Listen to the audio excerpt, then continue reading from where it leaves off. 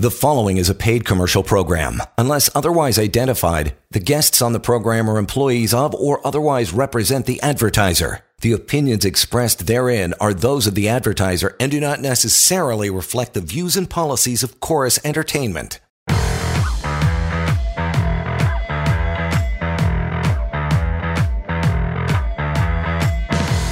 This is the Employment Law Show. It is 6:32, and it is time to get going once again Tuesday. Welcome, John Scholes here alongside Chris Justice, courtesy Samfiru Tamarkin LLP, the most positively reviewed employment law firm in Canada. You have questions about employment rights, this is the one. You want to listen to it every night. I have questions about being terminated, laid off, wrongful dismissal, harassment, changes to your job, human rights issues, or just old-fashioned severance questions. Bring them on. Call now. Lines open for the next while. 416-870-6400. Get the answers you need. Chris can answer them. That's what we do here every night. And to reach out afterwards to Chris and his team, you know that number, 1-855-821-5900.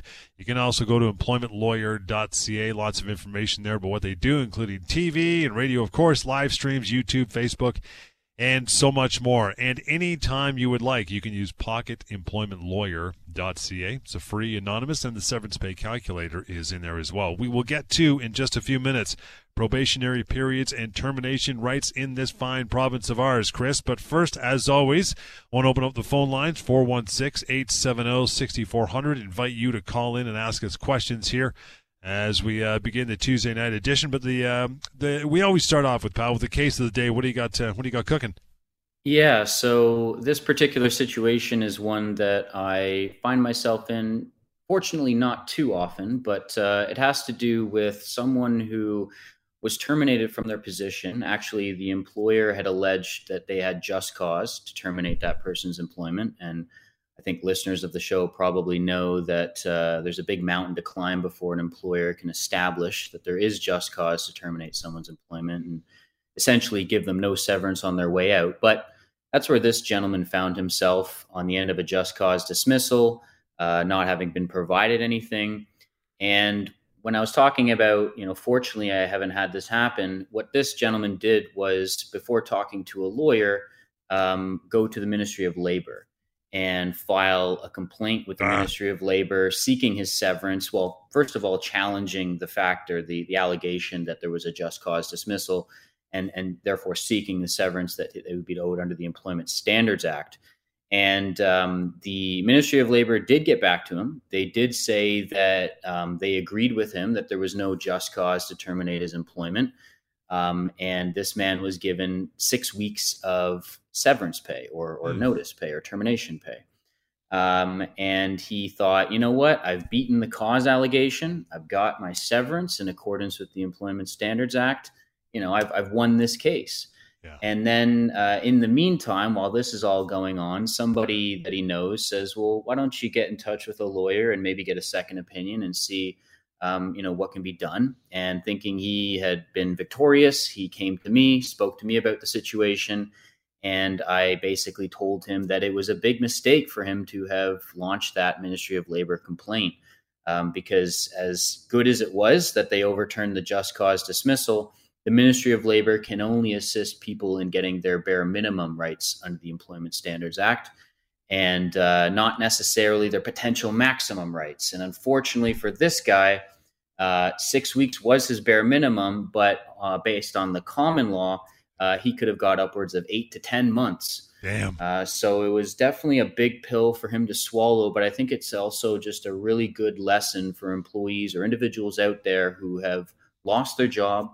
They're thinking, what are the next steps? Should I go to the Ministry of Labor because I've heard they can help get me some severance? And no, definitely you want to consult with a lawyer. You want to take some steps before you officially file any complaint with the ministry, because unfortunately, once that happens, you can't really go back and then look for more above and beyond those bare minimums.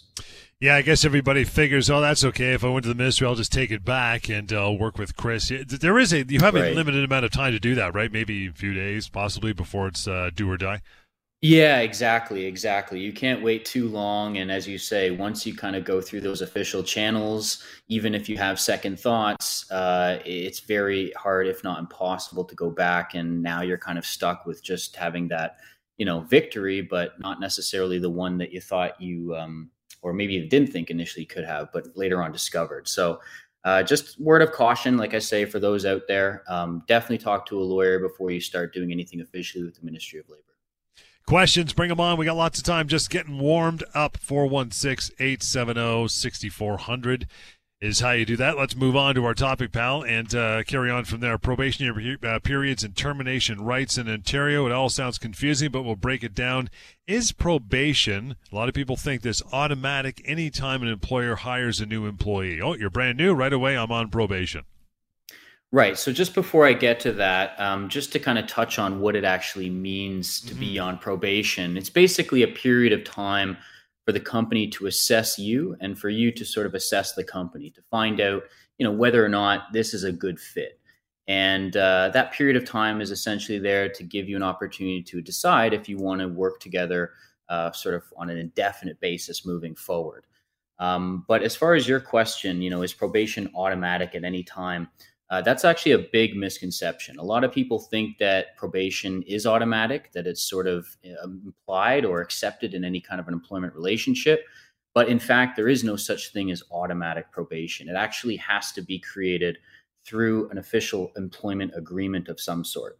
So if you didn't sign an agreement, something in writing that says there is a particular probationary period or a time of probation in your employment relationship, then in the eyes of the law, that period of assessment that's meant for a probationary period or that a period of evaluation actually doesn't exist. So I think, again, people really need to understand that probation is not automatic. It has to come from a contract with a clearly defined probationary period clause. It's always something to be learned here. Again, I'll give you an opportunity to call in and talk to Chris now. We got some time. How long can that period be? I mean, can it be extended after the original time is up? I know a lot of employers put new employees or otherwise on 3-month probation, right? Yeah. So if you think of the probationary period as that time to allow a company to assess the fit and potentially let someone go without compensation, then we're only talking for a period of 3 months. It can only be for 3 months. And that's normally why a lot of times when you do see probationary period clauses in contracts, it's for 3 months and not longer than that. Because that's once you get past that 3-month mark, regardless of whether or not there's a contract that says you're on a probationary period, let's say for 6 months, once you get past that 3-month mark, automatically your termination rights kick in. And you as an employer are going to have to pay that employee severance if you let them go without cause. So I think that's a lot of times why you don't see these longer probationary periods, because it doesn't really have any effect beyond the 3 months. The 3 months is that magic number where, again, if there is something in a contract and the fit isn't right within that 90-day window, the employer may be able to terminate someone's employment and not have to provide them with severance. So it really is pointless if an employer going for a 9-month probationary period. Yeah, it doesn't really make sense. I mean, as I say, beyond the 3-month mark, if you feel like they're still not a good fit for the company and you want to let them go, you can, but their severance entitlements are going to kick in at that point. So whether the probationary period in the contract's 3 months, 6 months, or 9 months, as an employer, you still find yourself in the same situation. So as an employer, what do I do or what do they do if they're not happy with the employee's performance during that 3-month term? Right. So again, if you do have an agreement in place with the employee that gives you the right to put that person on probation for that period of time, then it would, as I mentioned earlier, be fine to let them go on a without cause basis. And you could also avoid having to necessarily provide any compensation to them. But without it, if you don't have that right, if you don't have that term in that contract, then again, that's when those termination rights kick in. And it doesn't even matter if someone's been there for 3 months or 3 days. If there's not a probationary period clause in your contract, even an employee with 3 days of work could be entitled to fairly significant severance, let alone just a few months of work.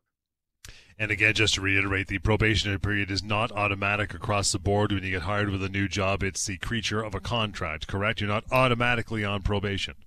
Absolutely, 100% correct. Finally, how about this? Are there situations where an employee should refuse to be on probation? Because, I'm sure you've had jobs when you were younger. I've certainly had them where it's like, oh, you're on probation. Yeah, okay, whatever, 3 months, I got you. No big deal. You don't really give it a second thought. You're more concerned about the job itself, your hours, your pay, so on and so forth. You don't really give it much mind, that probationary period. Are there times where you might want to refuse to be on probation? Yeah, I think there very much so are times when you should refuse to be on probation. And I'll kind of break it down maybe into two categories. So the first category would be, let's say you've got a secure position, you've been with a company for a very long time, and you're considering whether or not to leave that company and join another for whatever reason. Right. But that new company that you're looking to join, they have a contract that they want you to sign, and that contract has a probationary period clause in it, let's say for the 3 months.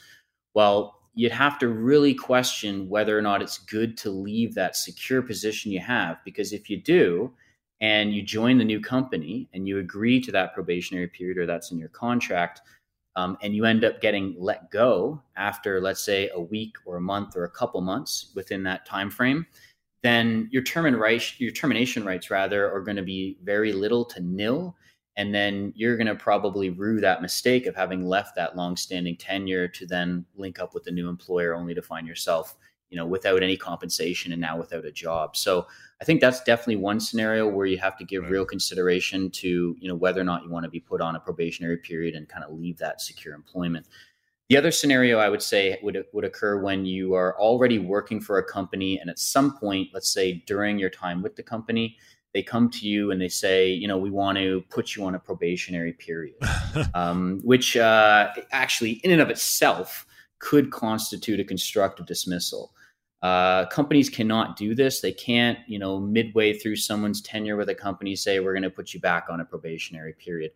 They might be able to put you on a performance improvement plan if they have legitimate concerns about your performance. But to think that a company could, have you sign a contract and, potentially let you go within 90 days of signing that new contract with a probationary period, it's just not going to happen. But you as an employee also don't want to be signing agreements that would say something to that effect. So a forced probation mid-tenure, as I say, could even be a constructive dismissal. And if you're an employee who finds yourself in a situation where you're at all in any kind of a scenario like this, or even if you're being put on a performance plan that you may not necessarily agree with, and that's causing a real issue, the employer may have something to think about there, because there might be some termination rights activated just by that action alone. Lots more to cover, some emails, and of course the phone lines are open, so we're still taking your calls, 416-870-6400. John Scholes here along with Chris Justice, Samfiru Tumarkin LLP. You want to reach out to Chris anytime, the most positively reviewed law firm in Canada. Do that as well, 1-855-821-5900. Short break, coming right back with more Employment Law Show.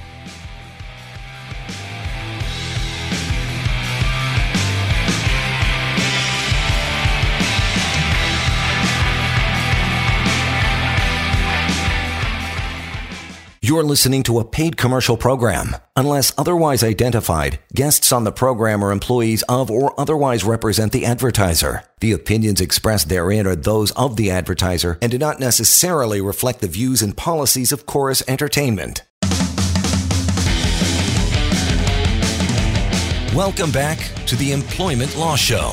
And welcome back to it. 647, John Scholes here. Chris Justice alongside, answering all of your questions. You got time, 416-870-6400. Failing that, you can always email Chris, help@employmentlawyer.ca. Use the website pocketemploymentlawyer.ca, or call and have a lengthier private conversation, 1-855-821-5900. Before we move on, I want to get Martinez here on the line. How are you, pal? Hi there. Good. What's on your mind? Martina.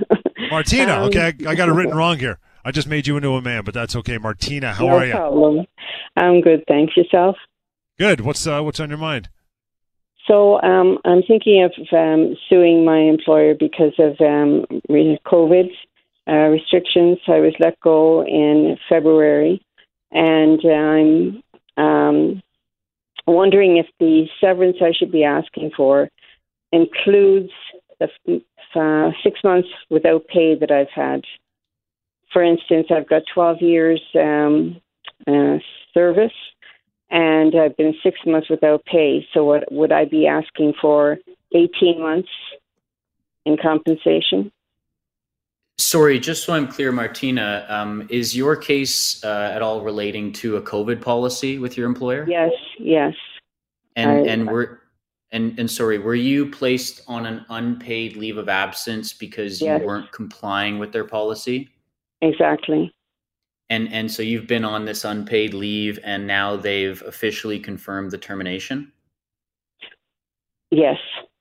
Okay. Well, in that case, I would say that you definitely have a number of arguments you could make to actually say that the termination occurred when you were first placed on that unpaid leave. There's a phrase called constructive dismissal in law, which essentially means that the employer has made a significant change to the terms of your employment that you agreed to without your consent. And so placing somebody on an unpaid leave of absence without their consent, even if it is perhaps for a breach of a policy, could definitely amount to a constructive dismissal. And so it might be actually a very viable thing for you to go back as far as the day you were first placed on leave and look for full compensation from that day forward. And as a 12-year employee, if you are entitled to severance as a result of your situation, you definitely could be looking at 12, 14, 16, 18 months of severance. So I think this is a situation where you want to give us a call before taking any next steps, but it may be the case that a lawsuit's necessary in order to get what you're fairly owed and deserving of.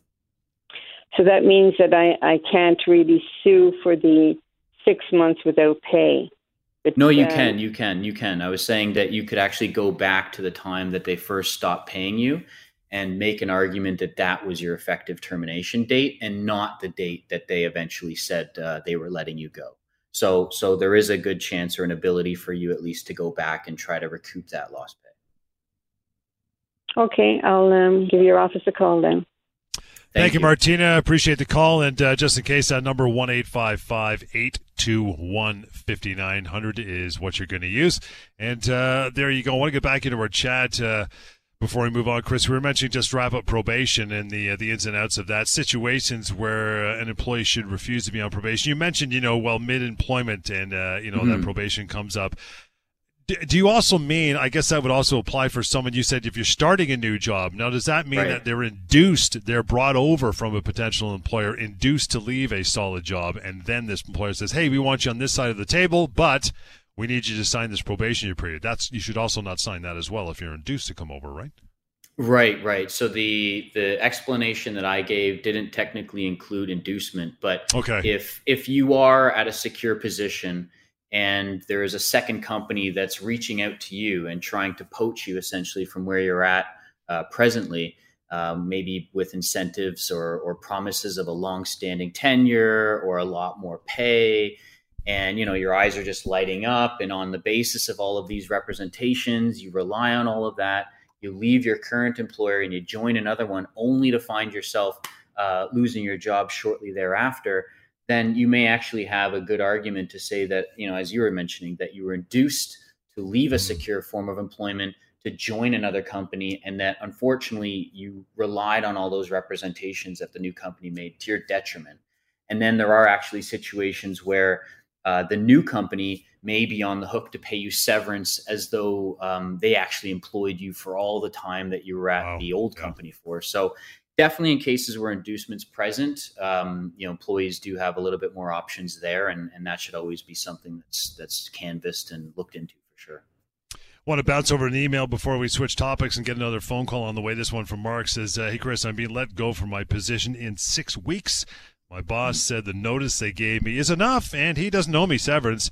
I've worked with the company for 15 years. Is 6 weeks enough notice after 15 years with the company? Yeah, no, absolutely not. It is highly, highly unlikely that is going to be anywhere near what would be considered fair and reasonable for a 15-year employee. I mean, we just got off the phone with Martina, who was a 12-year employee with the potential of getting 16 to 18 months. And if you're with someone for 15 years, I mean, you could get in excess potentially of 20 months of severance. So you never want to assume, again, that what you're being offered by your employer is fair and reasonable, even if your employer is telling you that it's in line with the legislation or in line with the law. I mentioned at the top of the show that there was that gentleman who filed that Ministry of Labor complaint, thinking that he had got the 6 weeks that was his full entitlement, and then only to discover, through me talking with him, that no, actually his potential was significantly higher. So the same thing in this case for Mark. It's definitely something that he's going to want to call a lawyer and speak to the lawyer about before signing anything. That's for sure. Want to get Chuck on the air quickly. Hey, Chuck, thanks for taking the time. What's your question? I have been on long-term disability from work. I had knee surgery, and which is my long-term disability is going fine. But after 2 years, they want to retrain you. Since then, I've had a heart condition, so I don't know what they're personally going to do with my long-term disability. Is question number one. Question number two was my employer. I'm still actually an employee. It doesn't look like I'm going to be able to report back to my job. Where do I stand as far as being able to get my benefits, or not benefits, but severance, as far as that goes? Okay, well, first of all, Chuck, thanks for calling in. I'll start with your first question. I think you mentioned a heart condition and what impact, if any, that would have on your long-term disability benefits, or right. Anything along those lines. What I will say is that, of course, one key document to always refer to would be the plan itself, the long-term disability plan. And I think you mentioned after a couple of years, usually the definition changes. So for the first 2 years of somebody's long-term disability, it's often the case that if they can't perform the job that they were most recently doing, that they would qualify for long-term disability benefits, or at least have a potential to do so. But then after 2 years, usually that's the mark where the disability insurer will say, well, now it's not a matter of whether you can do this particular job. It's a matter of whether you can do any job at all. And so the definition gets a bit more strict. And that's a lot of times why people are actually denied long-term disability benefits after the first 2 years of receiving them.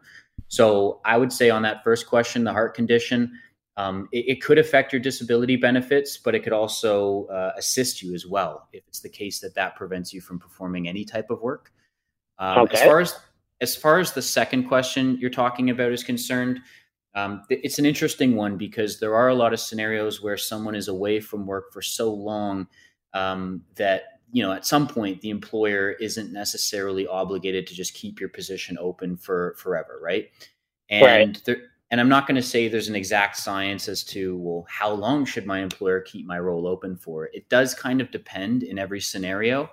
But if it's been several years already and your doctors or your treatment providers are saying that there's absolutely no way that you're ever going to go back to working for that company again, or that there's just no way of knowing when a return to work date would be, then your employer may have the ability to argue that your contract with them or your relationship with them has been frustrated as a result of your disability. Now, that would still mean that you're normally owed severance. So it'll definitely be something you want to give us a call on and maybe flesh out in a bit more detail. But it could also mean that you're not going to be able to get as much severance as someone who would if they were let go without cause and didn't have any issue with, say, a disability. I see. Okay. It's a little complicated because, as I say, there's no exact time frame as far as how long someone needs to be off. But there does seem to be a focus on sort of what the prognosis in your case would be.